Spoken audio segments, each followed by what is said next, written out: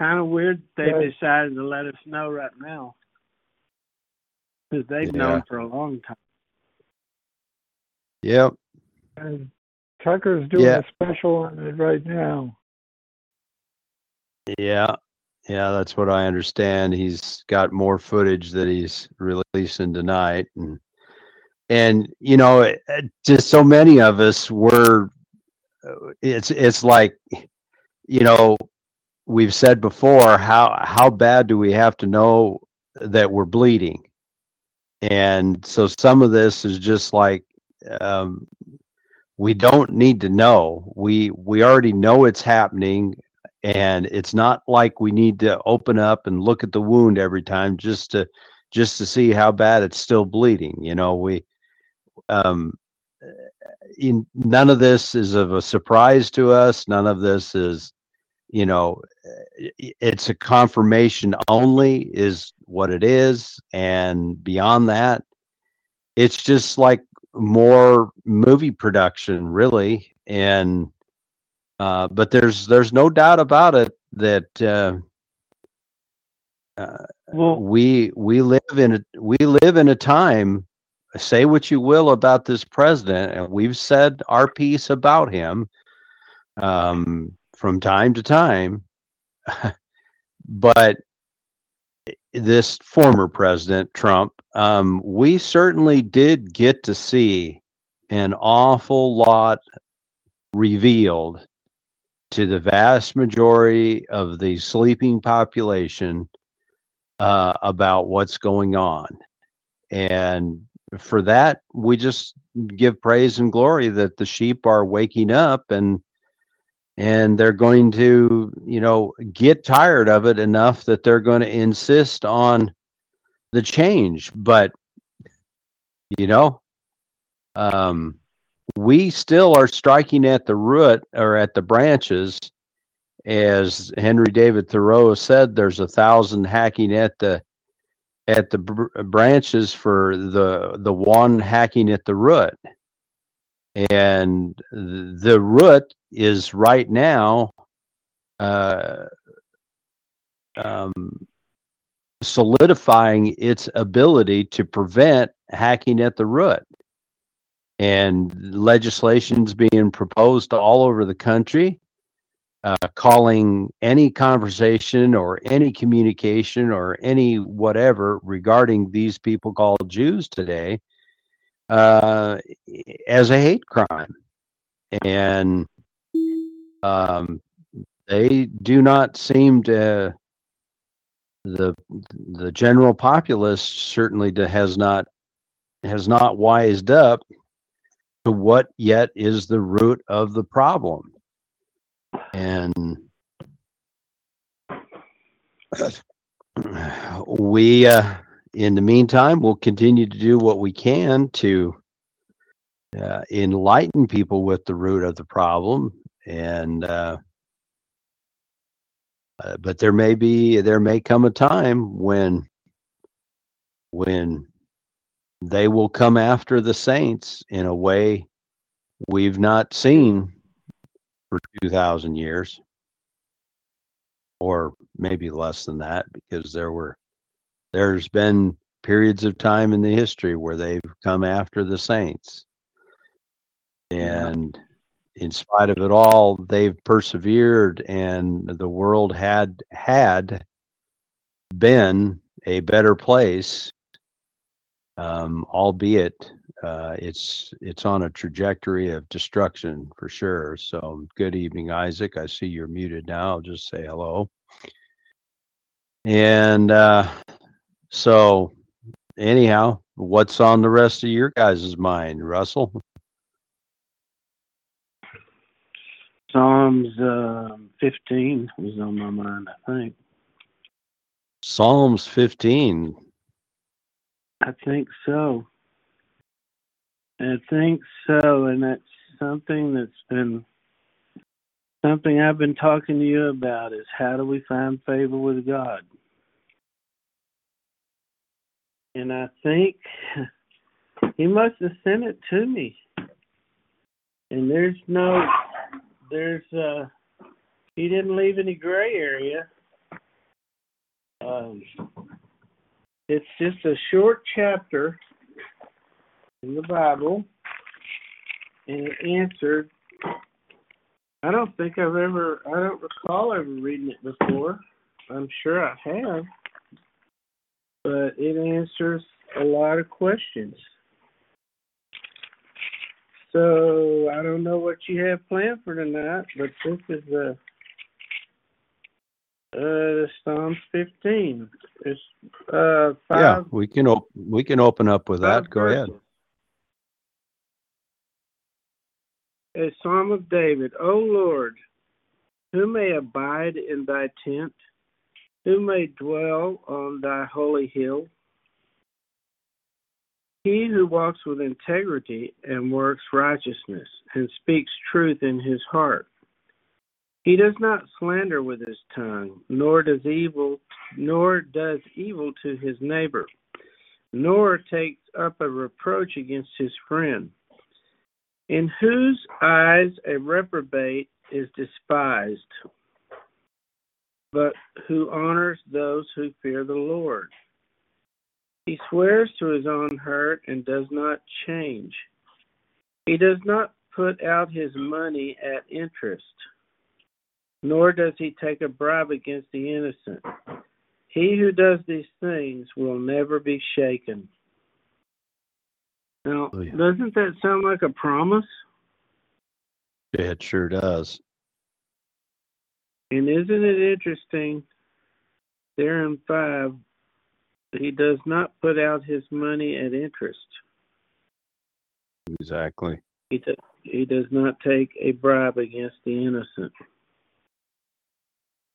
Well, we all want to abide in the tent, don't we? I know everybody we do. listening here does. Mm-hmm. And so we have to learn works of righteousness and integrity and speak truth.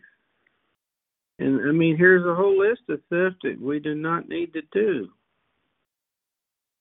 And I just thought that really puts it all right there in a simple little place, doesn't it? Yep. It sure does. So that's what I was thinking about when you asked me. I also had one other thought. If they're really telling us that we're slaves, aren't they? And when they put that tape out there, they're saying, here it is, this is the truth, and there's nothing you can do about it because your voting mechanism has been fixed. You can't make a change. You better turn to your Lord and repent. That's your only way out, it seems like to me.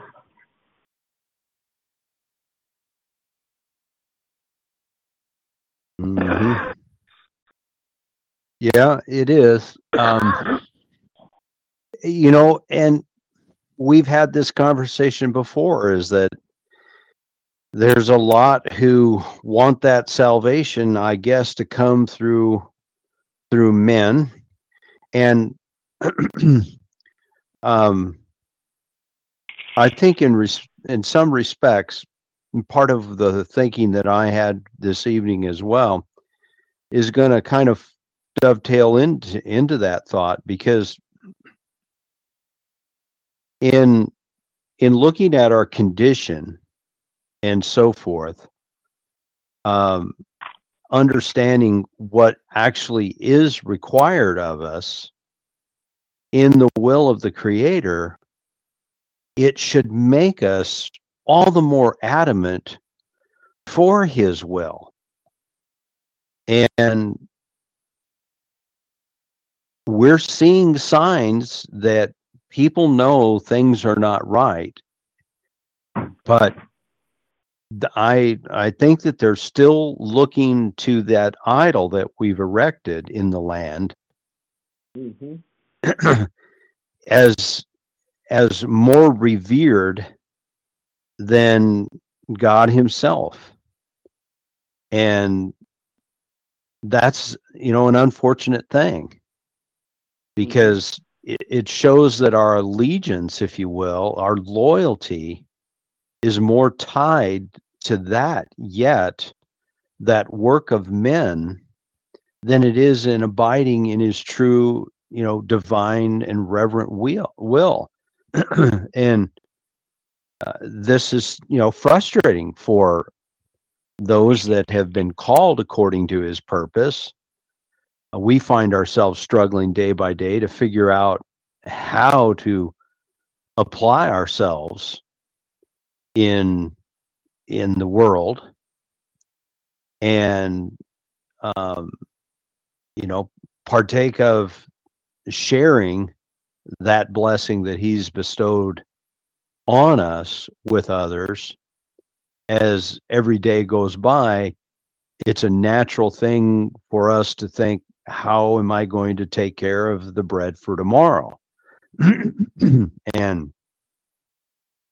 and it brings more meaning to us now when we think about those words, when he tells us to take no thought for tomorrow, because we can see how in just the shortness of the span of time, like a vapor, we can see that only what matters is truly that we still recognize him more above anything else that we can possibly do or think.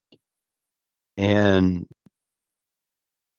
I think about this a lot. There are people that just day by day, and perhaps I was that person for a time, hanging every day, looking through the information of the day to see what was happening and what was going on and how bad it really was, essentially is the way we almost have to look at it. And you get the texts from people, the emails from people, take a look at this, take a look at that, Tucker's on tonight, more January 6th footage, and yes, there's no doubt that it helps to be informed. But like I said, when we started out here, you do really reach a point of saturation in which it's, how much longer do I need to look at the bleeding corpse in order to say, we've got to do something to stop the bleeding? And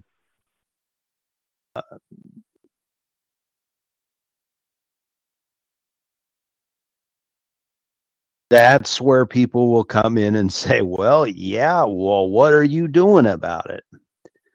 Mm-hmm. Well, this is, again, one of these things that people don't understand yet, is that we can think we're doing all manner of great things for the cause and the interest of the will of God.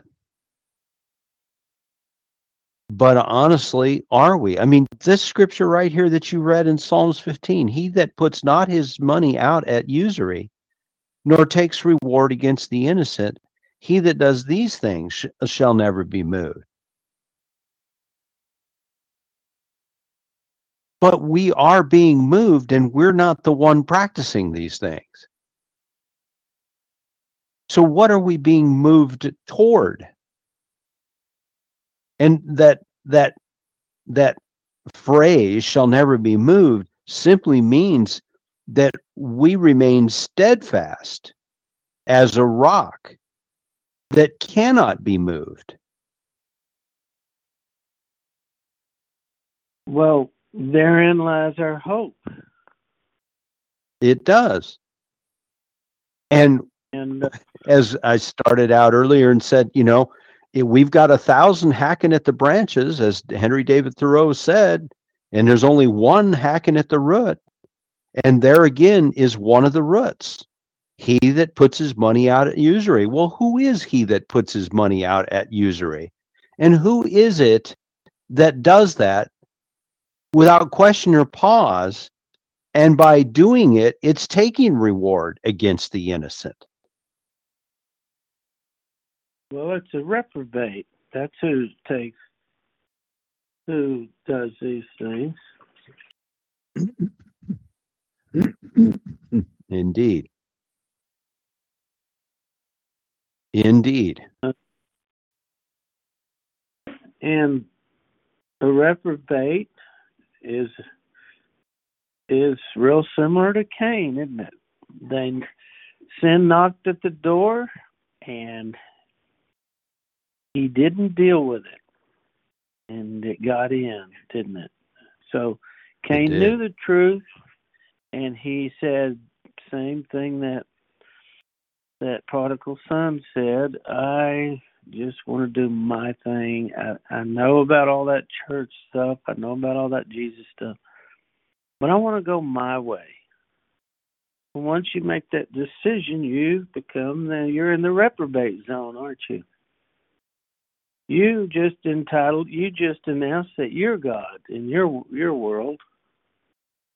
And it's destined for a crash if you're one way or the other. It's destined for destruction. For sure. For sure. Well, I had got an email a week or so ago, I guess, and it centered on a question about the bride of Christ. And,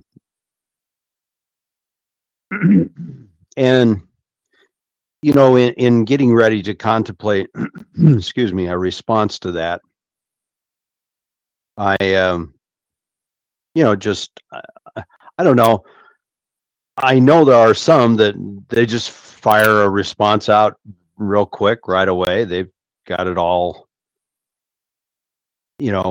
and it just is quick. And I think I tend to take these inquiries and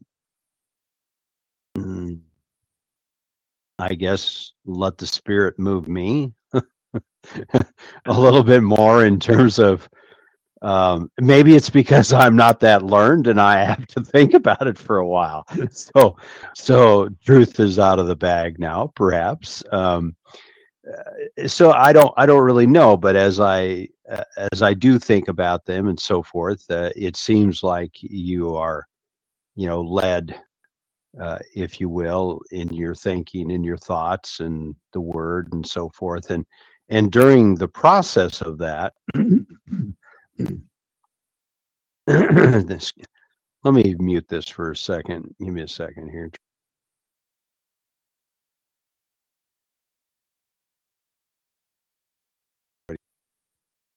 For some reason, I got something there that has decided it needed to park itself in my upper respiratory there. I'm not experiencing anything. It's just some clogged up stuff, I guess, hanging out there. That was very graphic. I know, shouldn't do that.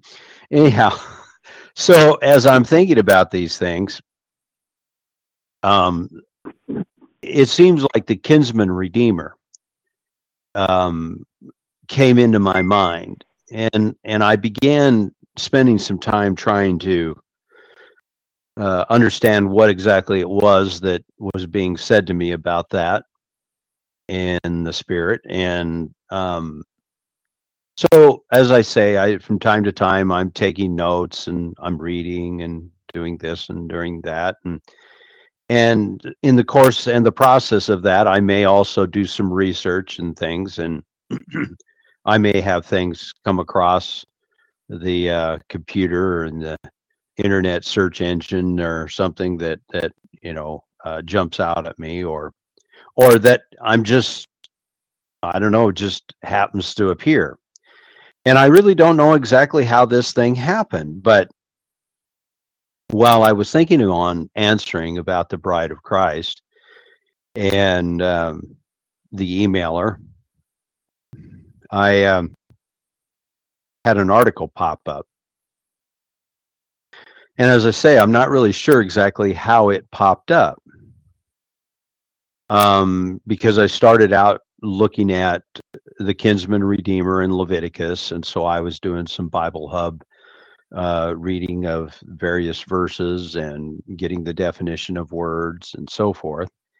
And sometimes, because I'm perhaps a little bit lazy, I'll type a search in for a scripture, and so that's usually how something will happen. In other words, instead of thumbing through the Bible, I grab the easy way, and I confess my sin. I'll grab the easy way, and I know the essence of the scripture, probably even know where it's at, but I'll just quick type it in, and I'll get my search result, and so I'll go right there to the Bible Hub and pull it up. Sometimes I don't even flip back in the Bible. I'll read the scripture there. But anyhow,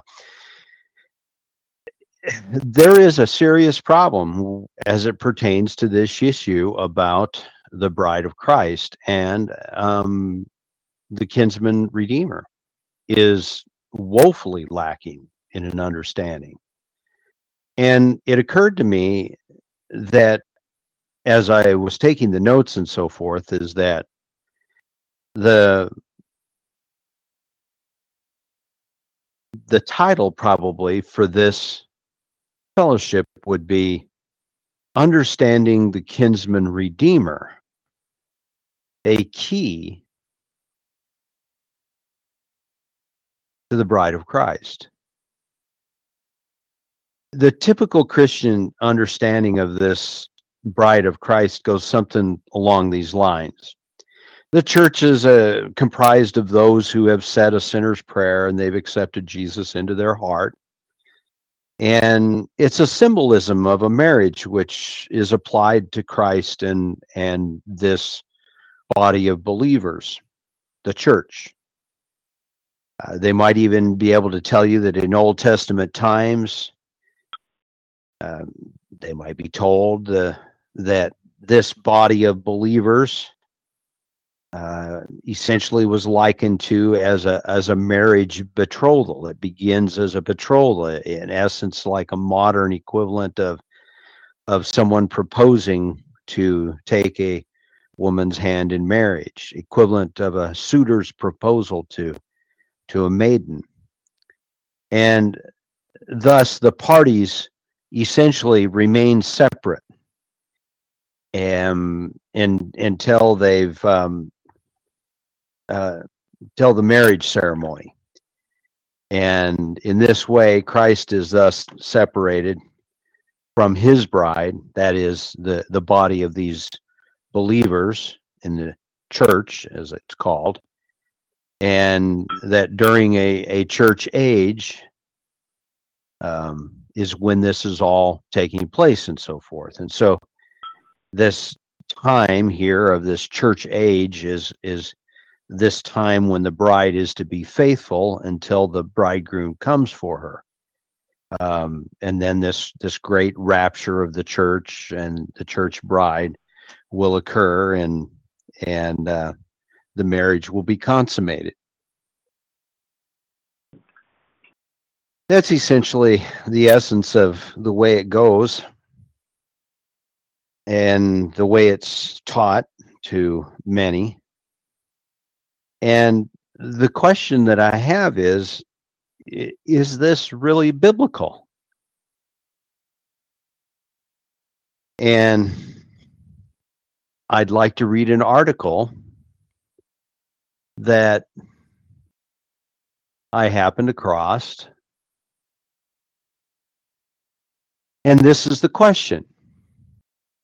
Why do you say the bride of Christ is the church when it's actually the New Jerusalem? And this questioner cites Revelation chapter 21, verses 2, 9, 10, and 11. And this was the answer.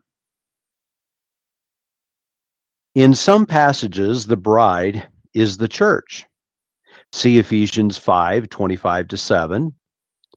The imagery is the presentation to himself, Christ, the radiant church in the same way a husband is presented a wife. Also see 2 Corinthians 11, 2-3, where Paul relates the church to Christ's bride. So when we come to Revelation 19-21, where reference is made to the wedding of the Lamb, the bride of the Lamb, Revelation 19:7, and the wife of the Lamb, Revelation 21, verse 9, is clear that this bride is the New Jerusalem. Now, it's not absolutely clear exactly what this city is. There are a number of views, and then it cites where you might want to go to review some of those views. And then it continues. Galatians 4:26 actually relates the New Jerusalem to a woman. So, which is the metaphor? Question. The bride or the city? Or are they both metaphors for a new covenant or people? It is definitely debatable, and the answers may not be known for certain this side of heaven. Another person who is an elder above, this was a volunteer, and so the elder then adds his comments. A people and a place are often identified virtually interchangeably, both in the Bible and in the modern culture. For example, Jerusalem or Babylon or Portland, they're all used in the sense of a place and also a people. Jerusalem suffered at the hands of Babylon, or Portland is a liberal city. So, is the bride of Christ the church, a people, or the New Jerusalem, a place where people live? The answer is both. It's not either or, it's both. And a people and the place where that people dwell are inseparably linked. That's even true of God and heaven. The prodigal son said, I have sinned against heaven. Of course, that was the same as saying, I have sinned against God. It's a false assumption that the bride of Christ must be either the church, God's people, in parentheses, or the New Jerusalem. In fact, according to Scripture, it is both. So the person who made the inquiry now has a follow-up question. Not one of the scriptures you gave me says the church is the bride of Christ. 2 Corinthians 11, 2-3 mentions a virgin, and Paul admits he's talking foolishness. A virgin is not a bride. If she was, then what about the parable of the 10 virgins? Will Christ have 10 wives? Would a man marry his own body? Here's the follow-up response from the volunteer. 2 Corinthians 11, 2-3 does not say outright that the church is the bride. Paul relates the church to Christ's bride. He says, I promised you to one husband, to Christ, so that I might present you as a pure virgin. He is talking to the local Corinthian church. It is clear that Paul is using marriage imagery to speak of the relation of Christ to the church. You dismiss this passage by saying Paul is talking foolishness. What Paul is doing is simply talking about the very next sentence, where he speaks of his feelings of jealousy for the Corinthian church. He says he feels a bit foolish, barring his strong feelings, or bearing, I should say, his strong feelings for the readers of this letter. He is not talking about this metaphor of presenting a virgin to a husband. When a virgin is presented to a husband, it is clearly a marriage situation. To think otherwise is to suggest Paul is talking about fornication. You dismiss this passage by referring to the 10 virgins of Matthew 25. Here, Jesus is using a simile.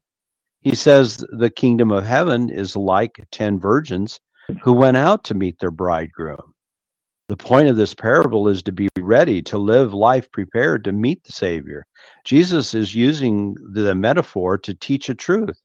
He's not talking about bigamy like you suggest when you ask, will Christ have 10 wives?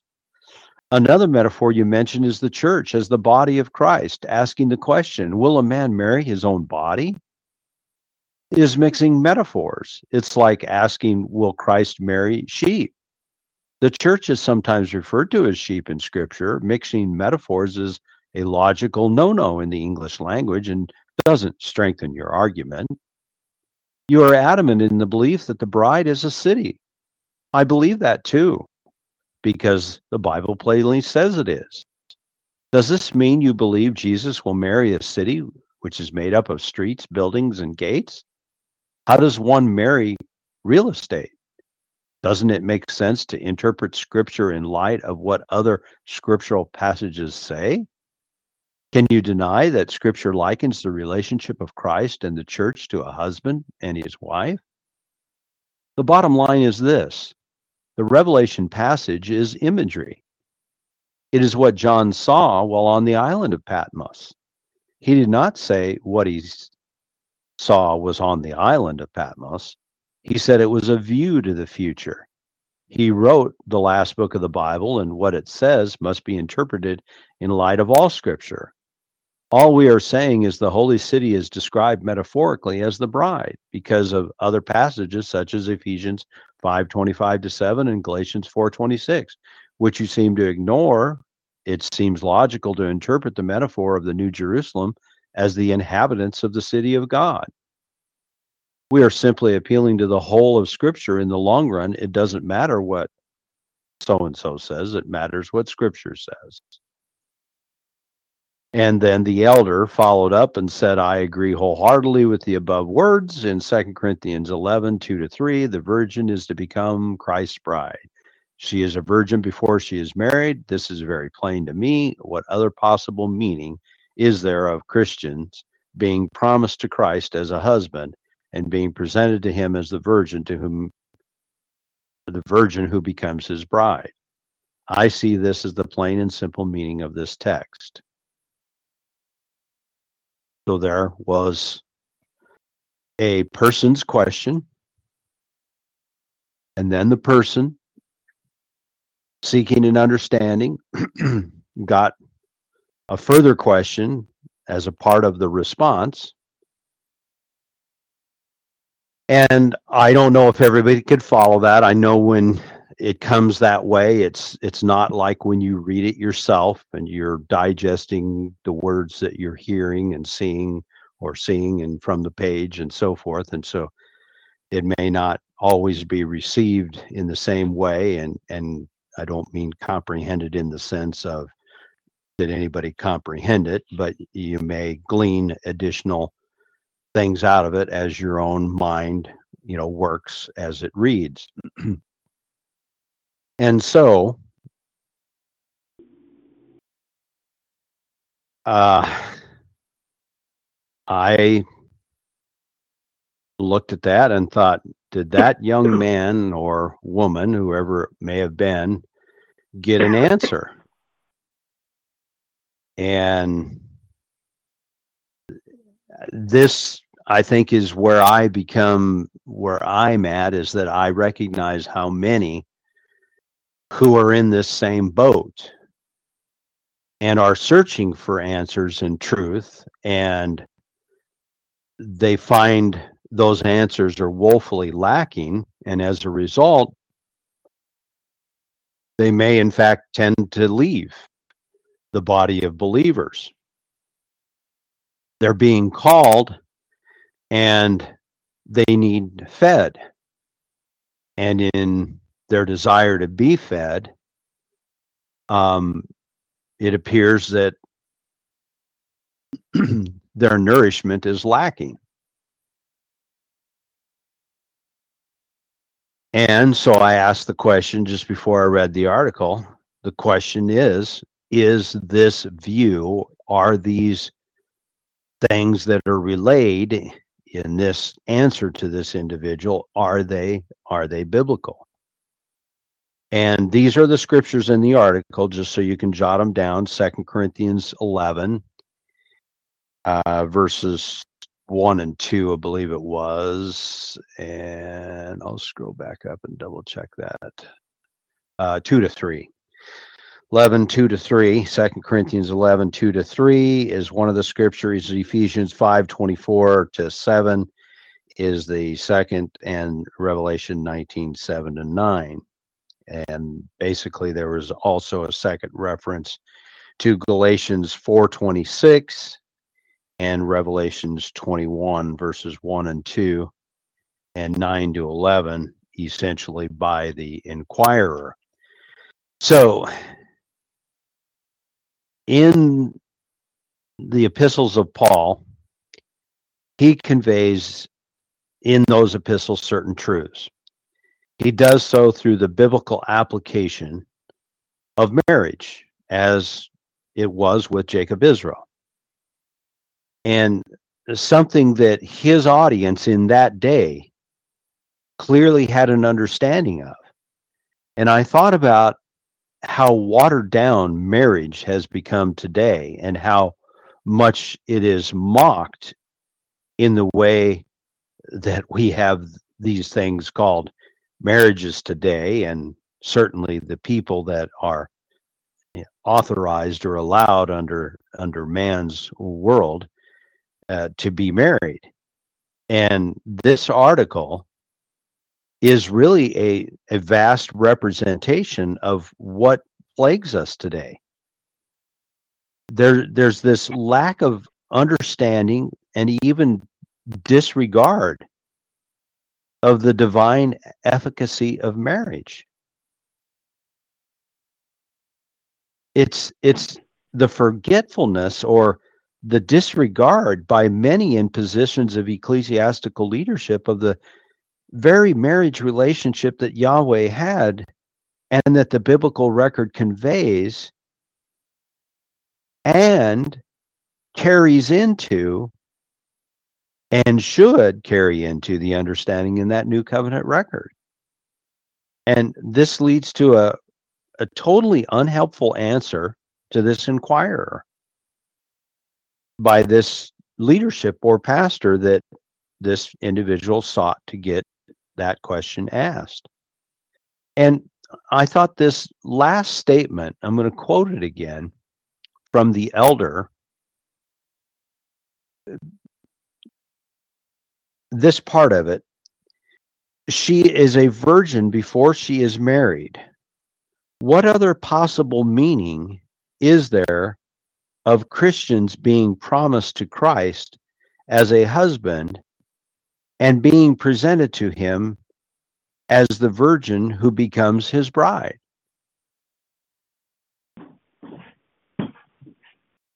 And the only thing that I could think of, it popped out of my head right away, was, well, what about the most probable biblical meaning? And that being that those Corinthians, as Israelites, having been redeemed by the blood of Christ, had been washed clean of the sin which had separated them from God, and now made them as clean and pure as a virgin.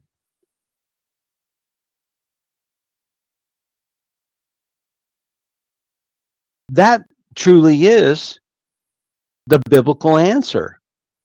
There's more to it, of course. And as I say, as I was thinking about being the kinsman redeemer aspect, as I was preparing to respond to an email that I got with regards to the bride of Christ, I seemed to be led into this as another part of the teachable aspect of this, which is why I thought maybe the title for the fellowship would be Understanding Kinsman Redeemer, a key to the bride of Christ.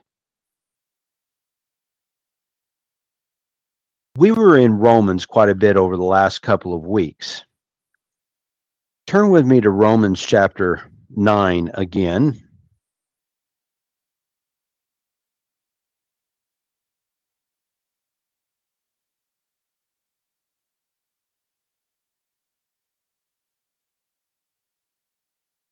And let's just begin at verse 1. I say the truth in Christ. I lie not, my conscience bearing me witness in the Holy Spirit. I have great heaviness and continual sorrow in my heart, for I could wish that myself were accursed from Christ for my brethren, my kinsmen according to the flesh, who are Israelites, to whom pertains the adoption, the glory, the covenants, the giving of the law, and the service of God, and the promises, whose are the fathers, and of whom, as concerning the flesh, Christ came, who is over all, God blessed forever. Amen. Paul wished that he could be the curse for his brethren, because his own brethren, his own flesh and blood, his own Judahite brethren, people of Israel, including those here in Rome that he's made the epistle to, he would rather that he could be their own curse, because he knew they were not receiving this truth. And that's how he viewed it. It was so emotional and personal to him that he would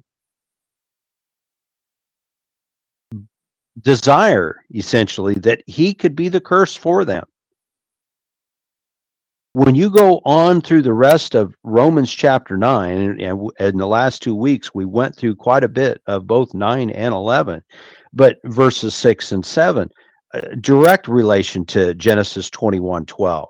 I'm not going to go through these. Verses 8 to 9, Genesis 18 and 14, verses 10 and 12 of Romans 9, directly related to Genesis 25:23. Verse 13, a direct relationship to Malachi 1, 2, and 3. Verses 14 to 15 of Romans 9, direct relationship to Exodus 33:19. Verses 16 to 18 of Romans 9, direct correlation with Exodus 9:16. Verses 19 through 21 of Romans 9, directly related with Isaiah 29:16 and 45:9. Verses 22 through 25 of Romans chapter 9, directly related to Hosea 2:23. Verse 26 of Romans 9, directly related to Hosea 1:10. Verse 27 and 8 of Romans 9, directly related to Isaiah 10:22 and 3. Verse 29, directly connected with Isaiah 1, verse 9. And verse 33, directly related to Isaiah 28:16.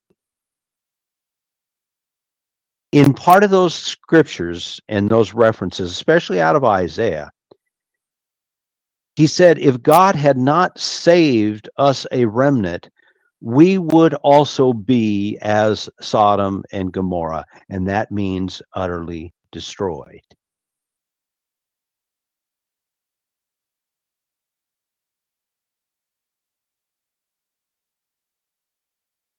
Flip over to Matthew chapter 10. That's all new covenant. That's all new covenant there, Romans chapter 9.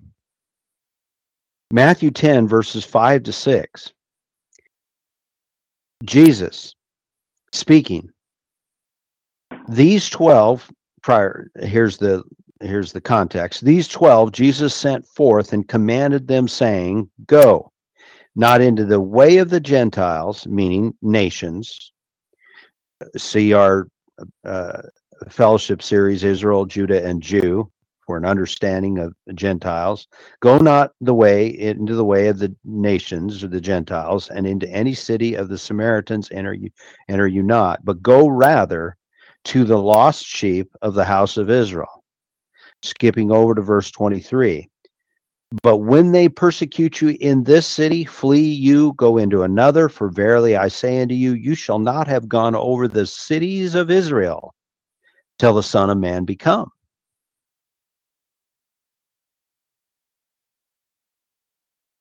Turn now to Matthew chapter 15, verse 24. But he answered and said, I am not sent but unto the lost sheep of the house of Israel.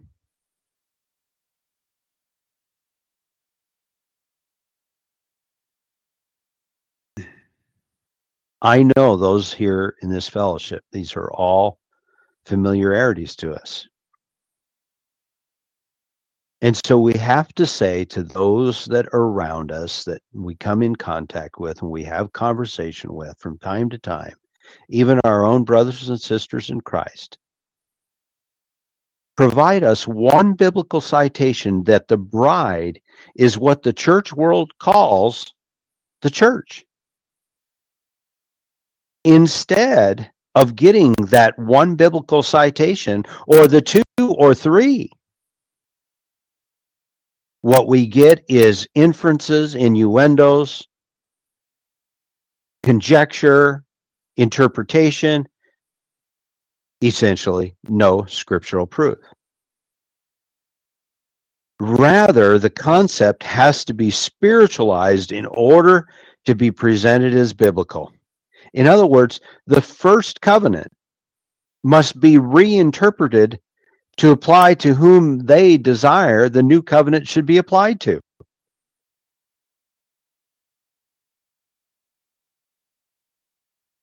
I think so much when that's being done of the passages in Ezekiel chapter 37, the passages in Matthew chapter 3. Ezekiel 37 is the dead bones being made alive, the dry, dead bones, the stones that Christ said he could raise up to as children to Abraham.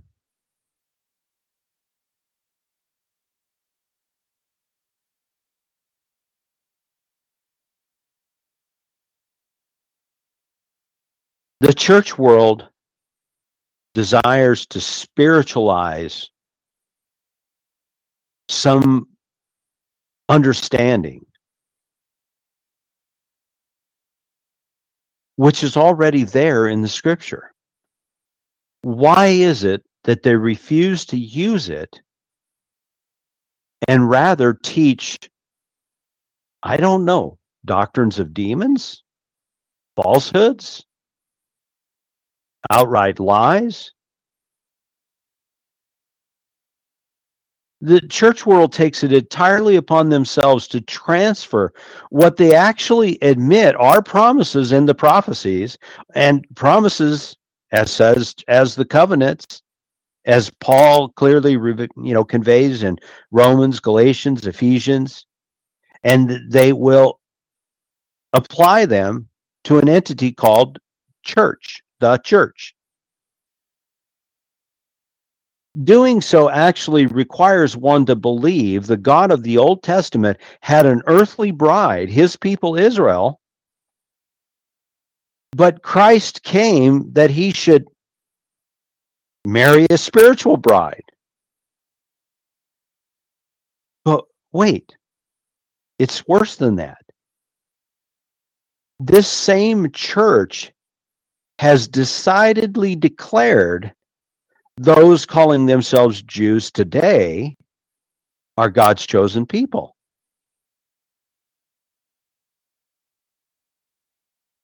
Doesn't that mean that Yahweh actually has two wives?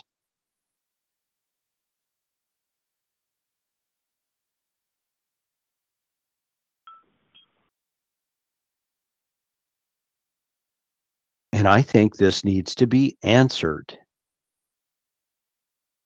because that's essentially what has occurred.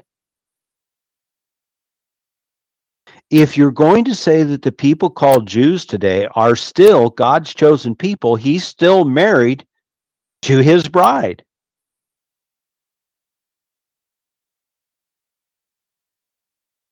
Those people called Jews today.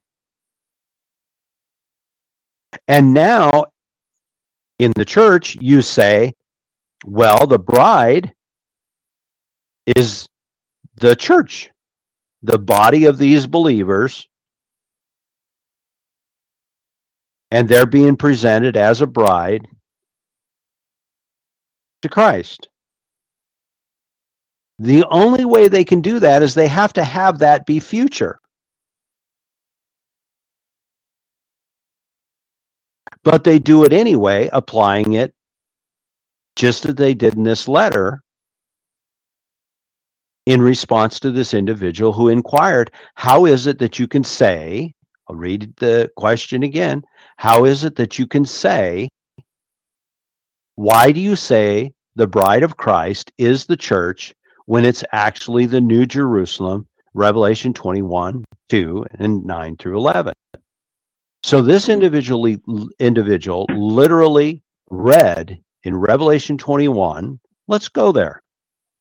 He literally read. I say he, I don't mean to gender specify something that would not be correct. I don't know who the individual was or the gender. So if I use it in the masculine, it's just a normal way in which I would respond. Revelation 21. Here's verse 2. And I, John, saw the holy city, New Jerusalem, coming down from God out of heaven, prepared as a bride adorned for her husband. Drop down to verse 9. And there came unto me one of the seven angels, which had the seven vials, full of the seven plagues, and talked with me, saying, Come hither, I will show thee the bride, the Lamb's wife. And he carried me away in the spirit to a great and high mountain, and showed me that great city, the holy Jerusalem, descending out of heaven from God.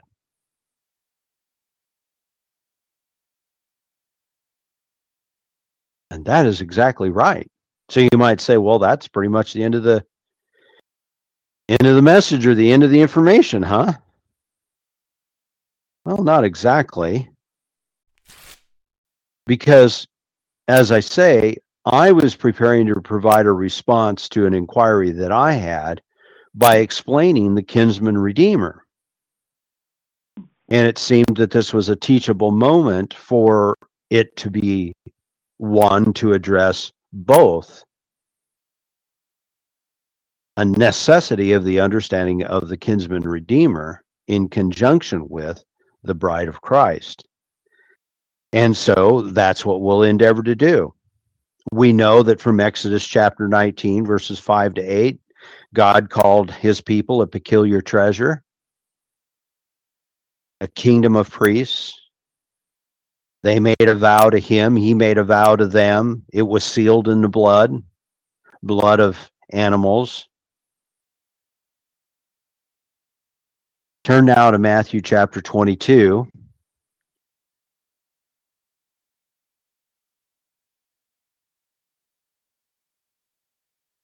Verses 1 to 14.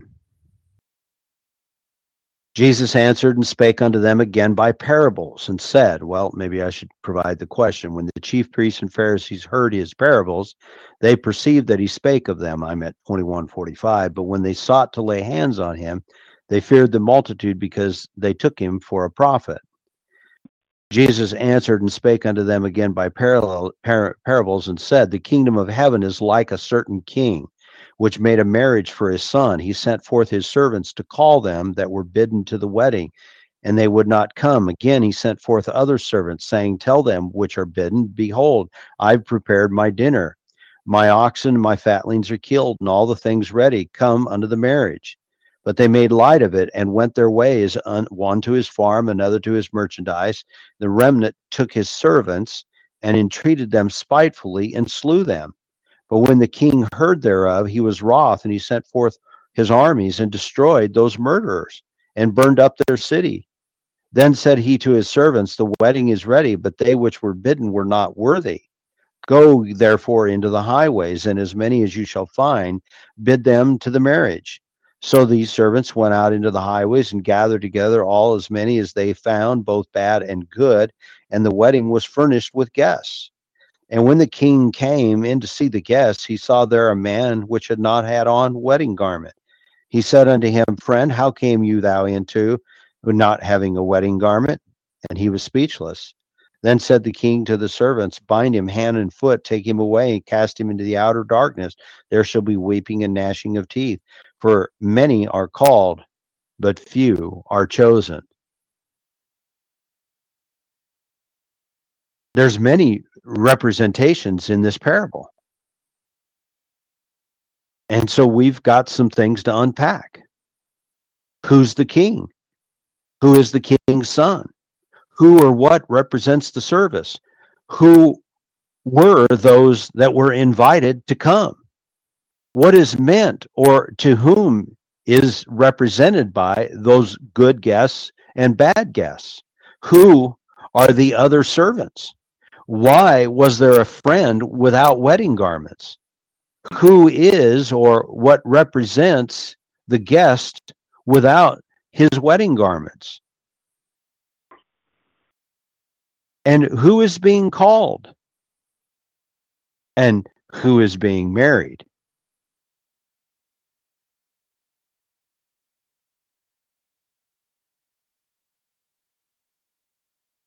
Flip back a page, perhaps in your Bible, but chapter 21 of Matthew at verse 43. For context, verse 42. Well, actually, the parable of the vineyard, but I don't have time for it. So read through the parable of the vineyard and then down to 42. Jesus says unto them, Did you ever read in the scriptures, the stone which the builders rejected, the same has become the head of the corner? This is the Lord's doing, and it is marvelous in your eyes. Therefore I say unto you, the kingdom of God shall be taken from you and given to a nation, bringing forth the fruits thereof. Now he just got through giving them a parable of the vineyard, where they themselves, the Pharisees, answered and said, He will utterly destroy those murderers and those wicked men. And so Christ turns right around and says, Therefore I say unto you, the kingdom of God shall be taken from you and given to another, bringing forth the fruits thereof.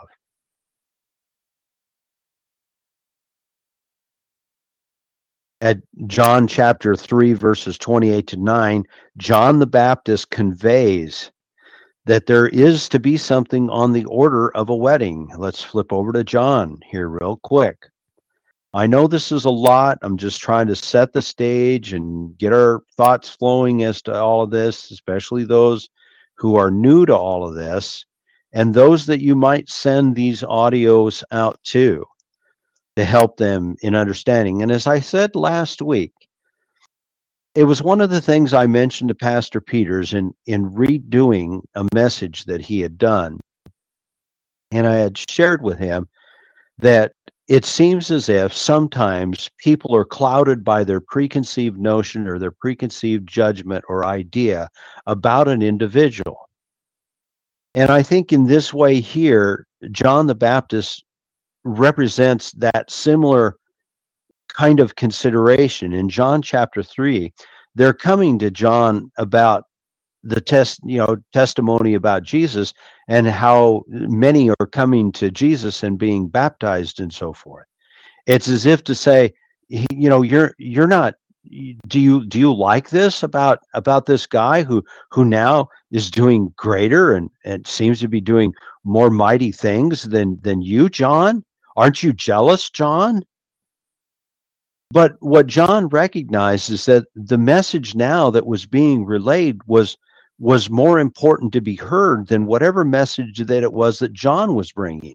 And John's message was one that needed to fade away, or it needed to be taken out of the way so that the better message or the broader message or that the other message would again have opportunity to be found fertile ground on.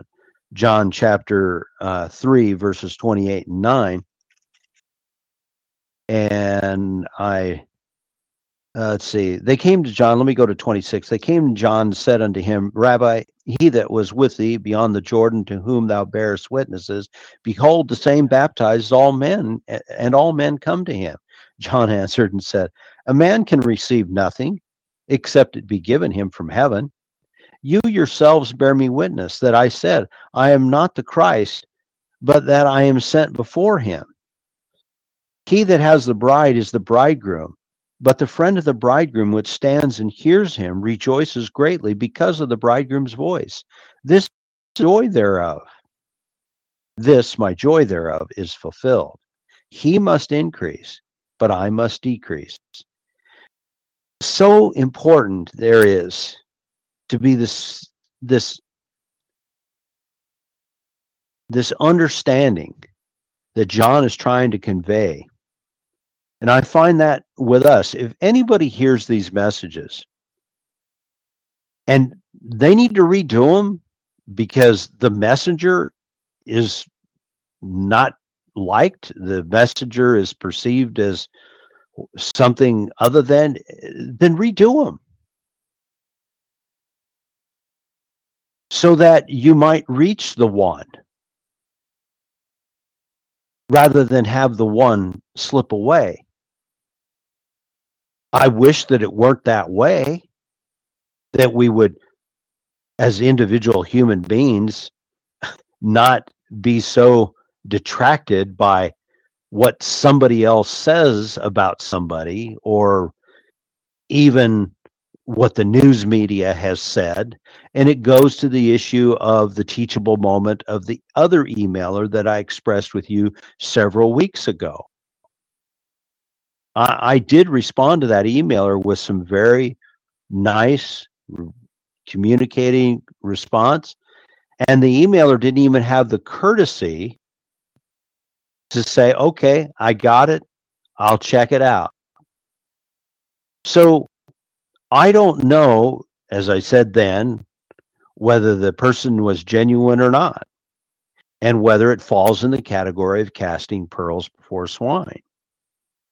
But I know that there are people like this individual here who wrote to get an answer to a question. And he wants that answer. She, whoever it was, wants that answer. So John is conveying that there is to be something on the order of a wedding. A bridegroom, he being the friend of the bridegroom, is conveying something, which is the bride comes. And that's exactly what he did. If Christ is indeed the bridegroom, and the bridegroom was announced that he was coming, and John was that person who was to announce that coming, and that he was coming for his bride, Israel, the lost sheep. Imagine, if you will, being a bridegroom, and the hour for your vows has come, and the friend of the bridegroom who was to bring the good news of the bride, of the bridegroom coming, sends out a message and gives the wrong date or even the wrong woman.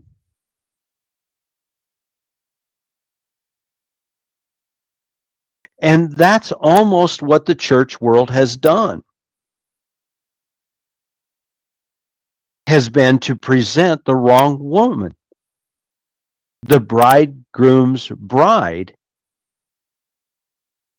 And this person is questioning who is the bridegroom's bride.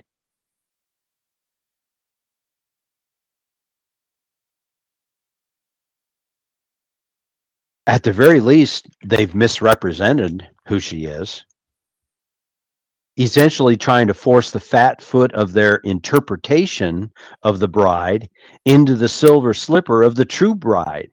And it's not fitting. By way of historical review, 1 Kings chapter 11 and chapters 12, nearly 1,000 years before Christ, records the events of the separation of the two kingdoms from the kingdom of Jacob, Israel. The two kingdoms, Israel and Judah. They're often referred to as two sisters, two women, two men, two sticks, two pots. Israel went into Assyrian captivity about 745 to 677 BC. She was divorced, Jeremiah 3:8, and she never returned again to the land of Canaan. Judah went into the Babylonian captivity in 597 to about 527 BC and was in that captivity for the prophesied 70 years. They returned, that is, Judah, under the leadership of Ezra and Nehemiah. And none of the house of Israel ever returned to Jerusalem, ever, either. And Judah was not divorced. John chapter 1, verse 11 tells us that he came to his own, and his own received him not. His own were his Judahite kinsmen and brethren. Luke 19:10 tells us that the Son of Man came to seek and to save that which was lost. Hosea 1:6 and 7 says that these people that were lost were no longer his wife. Jeremiah 3:8, they'd been divorced. Isaiah chapter 50, where God expressed, where's your bill of divorce? Jeremiah 24, verses 5 and 7 tells us that Judah was not divorced. Hosea 9:16 to 17, Ephraim, Israel, was said to be the wanderers among the nations.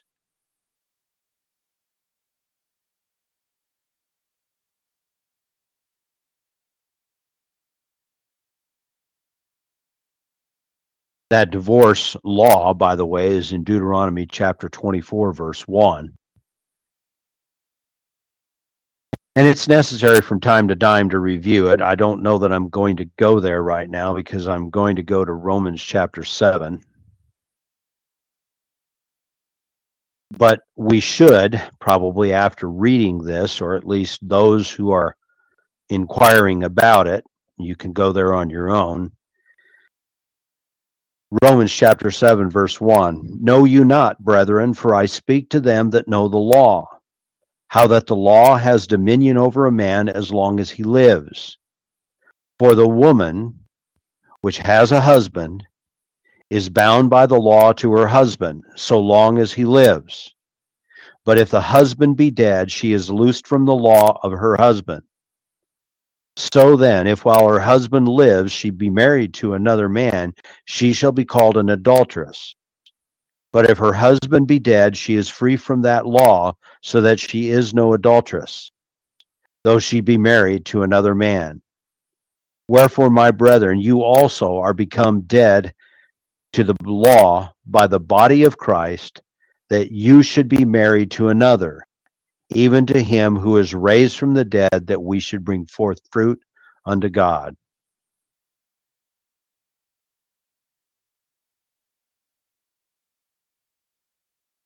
That divorce mandate in Deuteronomy 24:1 is due to uncleanness. Once divorced, a woman normally would relinquish the husband's name.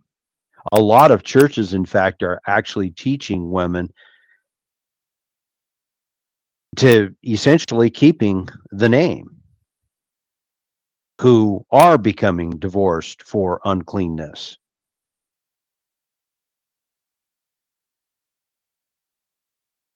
Jesus proclaimed he was not sent but unto the lost sheep of the house of Israel. Matthew 15:24. In John chapter 10,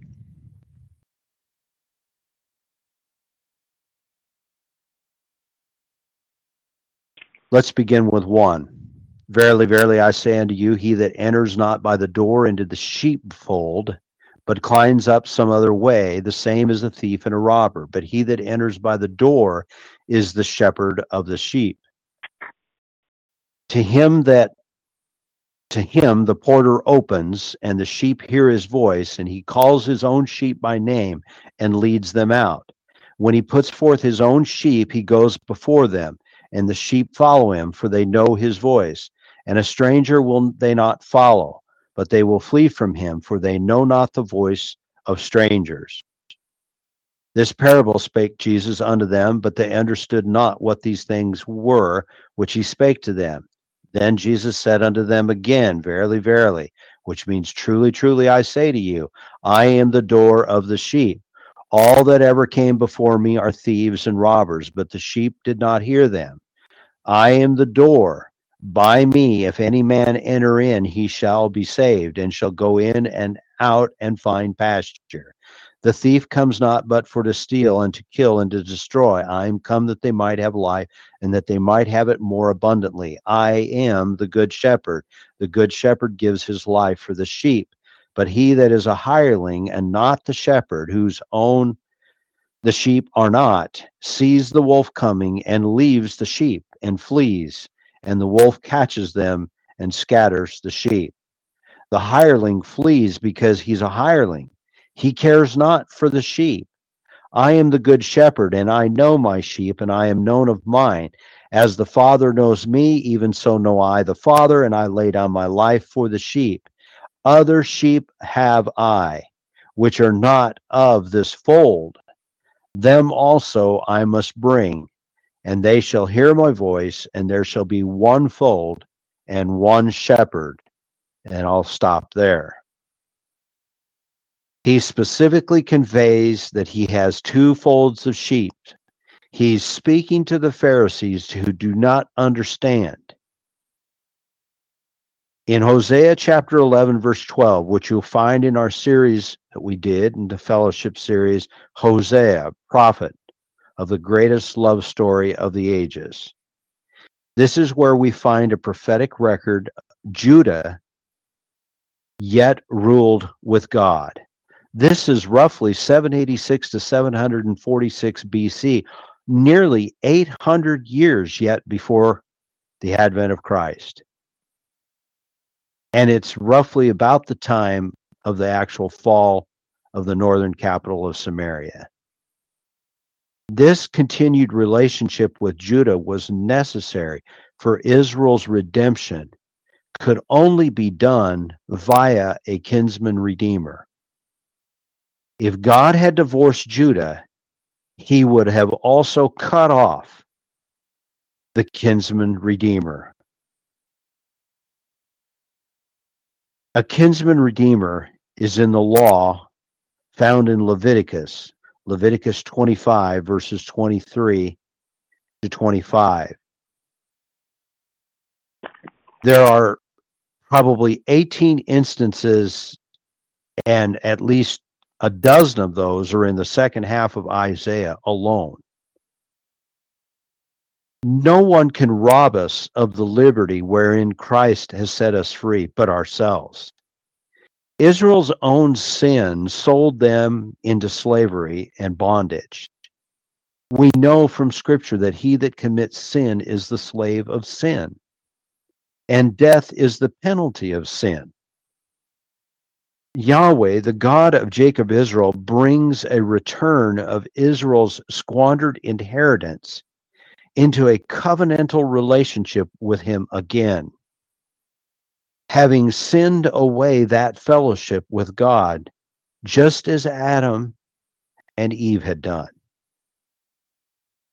And the question really is, are we the next generation to do so also?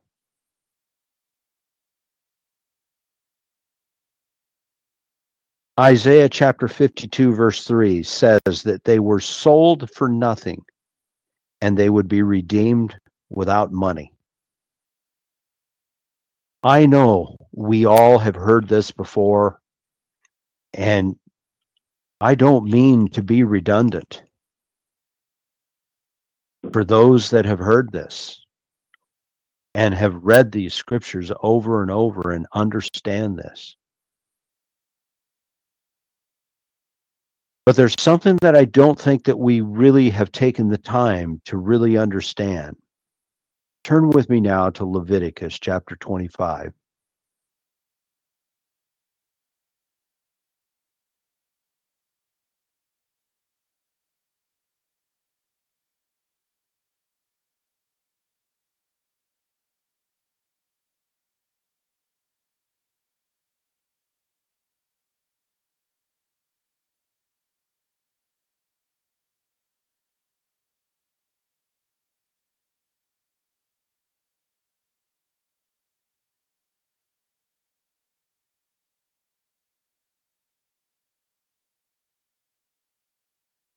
in verses 23 to 25 is where you will find a kinsman's redeemer's redemption of land.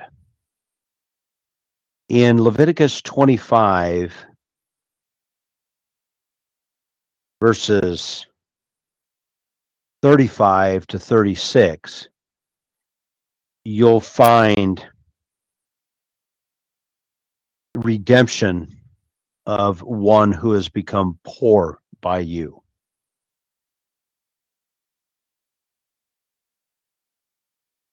And in Leviticus 25, verses 47 to 48, is where you'll find a servant's redemption. Israel was God's servant. Israel was divided into the two houses, Judah and Israel. But Israel was still to be destined, according to the promise, his servant.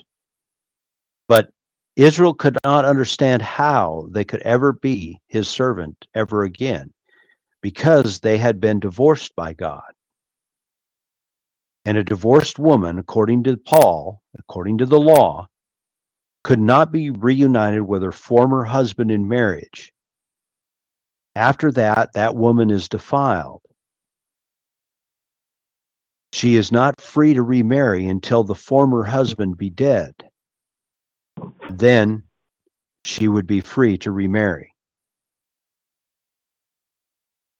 This is why the book of Ruth becomes so misunderstood as well.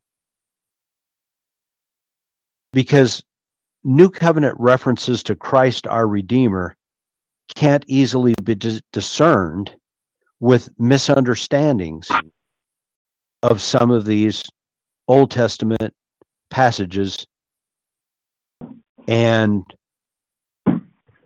laws. Even Revelation chapter 5 is a sealed book, and its provisional requirements are written in that book about redeeming Israel from their sin and their death. This law has three components, and I know we're getting toward the top of the hour, and we probably won't go much farther here. And let's break it out a little bit here in the end of this first part. This law has, as I say, the three components I referenced already, the pertaining to the land there at 25 to 34, pertaining to the redeeming of a poor person that's poor by you at 35 to 55, and as it pertains to widows is actually in Deuteronomy 25, verses 5 to 10. So I'm going to go over to Deuteronomy real quick.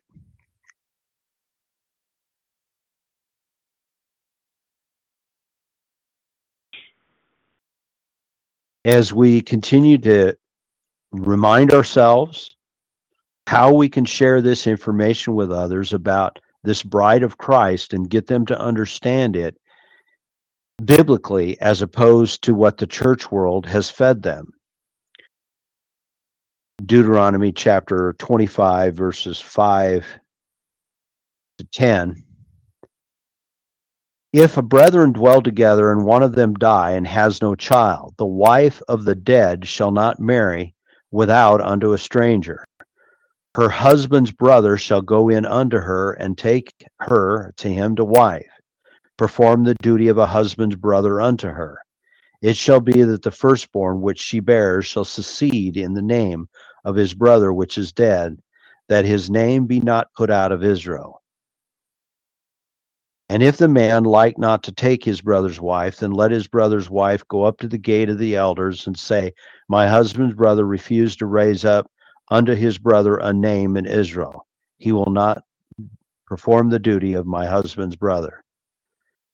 The elders shall call him and speak unto him, and if he stand to it and say, I like not to take her, then shall his brother's wife come unto him in the presence of the elders, let loose the shoe off his foot, and spit in his face, and shall answer and say, so shall it be done unto that man that will not build up his brother's house. and his name shall be called in Israel the house of him that has his shoe loose. Well, for the vast majority of professing Christians, I'm sure that passage there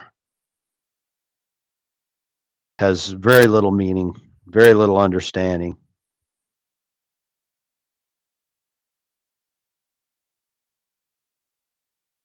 But redeeming and redemption.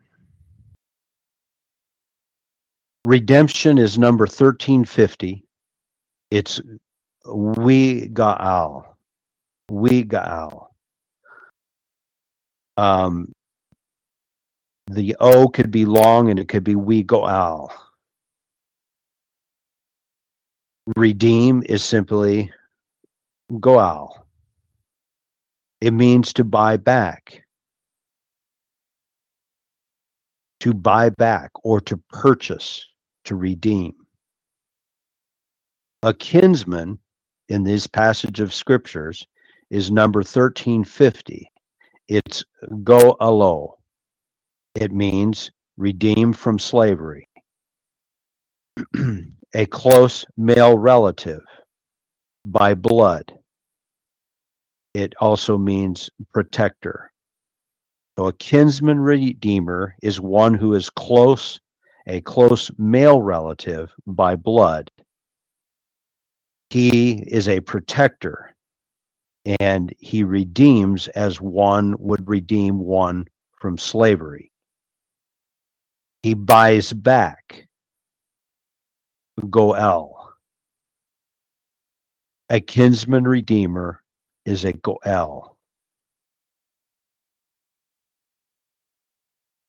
That kinsman redeemer, not only needing to be a close relative, had to be able, or should be able, and should be willing.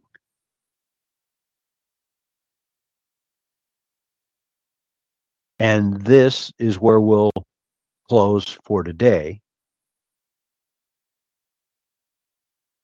and pick it up next week as we begin to understand once again, or for the first time, the kinsman redeemer as a key to the bride of Christ.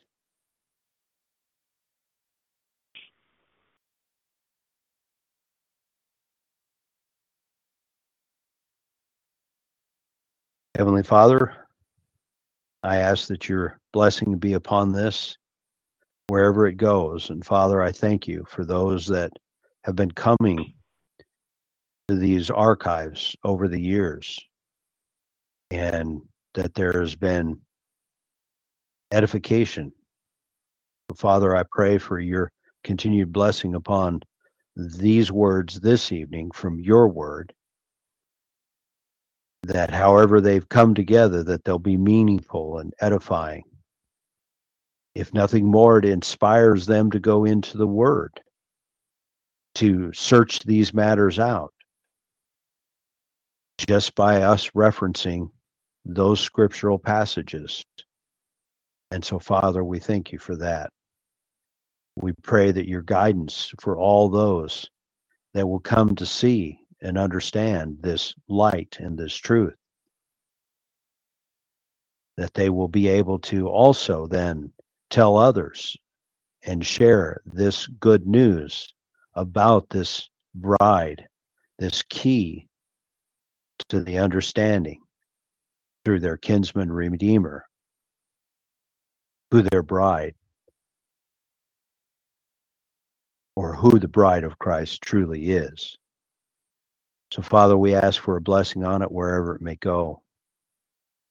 Thank you for the inspiration in bringing the thoughts necessary to try to bring greater understanding. Father, I pray for your nation, your people in this nation, America, your people all over. Father, there are Dutch farmers who have milked their cows for the last time. Father, the madness and the insanity, It's as if your people are preparing to lie down and die because the shackles are upon them and they're being told that you will no longer milk your cows. Father, I pray for them. I know they've fought a good fight for the last 2 or 3 years, Father. Father, I pray for your people here in America that they be the light to a darkened world, and that they would shine the light of hope and truth and the beacon of liberty and righteousness in you. They would turn away from their idol of this piece of paper called the Constitution, and they will once again return to you, to your true liberty. Father, I know your people are in need everywhere, and I know, Father, that we have greatly sinned. The very passages that we read in the Psalms, the very usury that has been imposed upon us, imposed in our lands, brought us into bondage to the usurer. We are now servants to the lender, and have been for nearly our entire post-constitutional period.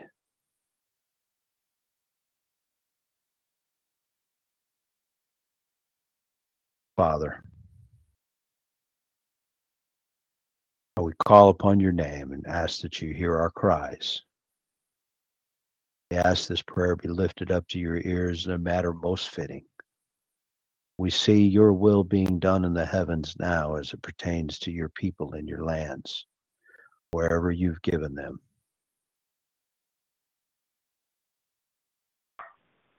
We ask, Father, for your blessing upon them, for righteousness' sake, that your name be magnified and glorified.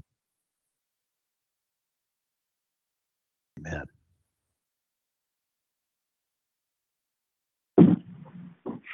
Amen. Amen.